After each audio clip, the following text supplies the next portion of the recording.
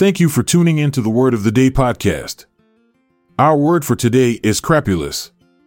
Let's explore its meaning together. Crapulous is an adjective that describes someone who is given to or characterized by gross excess in drinking or eating. This word is derived from the Latin term crapula, which means drunkenness or excessive indulgence in food and drink. The term crapulous first appeared in English during the 16th century. Synonyms for crapulous include intemperate, gluttonous, debauched, dissolute, and indulgent.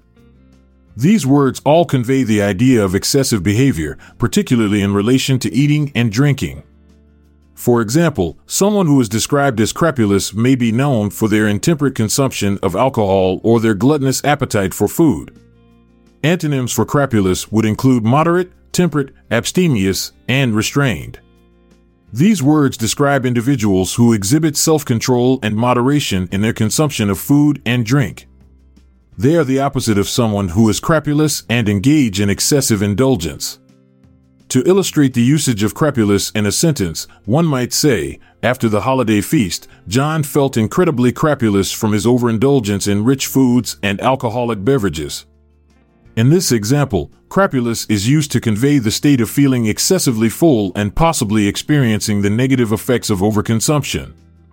Understanding the meaning, etymology, origins, antonyms, and synonyms of words like crapulous can enhance our vocabulary and allow us to express ourselves more precisely. By exploring the nuances and associations of words, we can communicate our thoughts and ideas with greater clarity and depth. And to wrap it up, here's an instance of using crapulous in a sentence. As the clock struck midnight on New Year's Eve, the lavish banquet transformed the elegant ballroom into a den of debauchery, with crapulous revelers devouring mountains of delicacies and drowning themselves in overflowing goblets of champagne. Thanks for joining us on the Word of the Day podcast. If you liked what you heard, consider sharing it with your friends and family. Find the word credits and references on the show notes page. This is Montgomery Jones saying goodbye for now, but don't miss out on tomorrow's word. This podcast is produced by Classic Studios.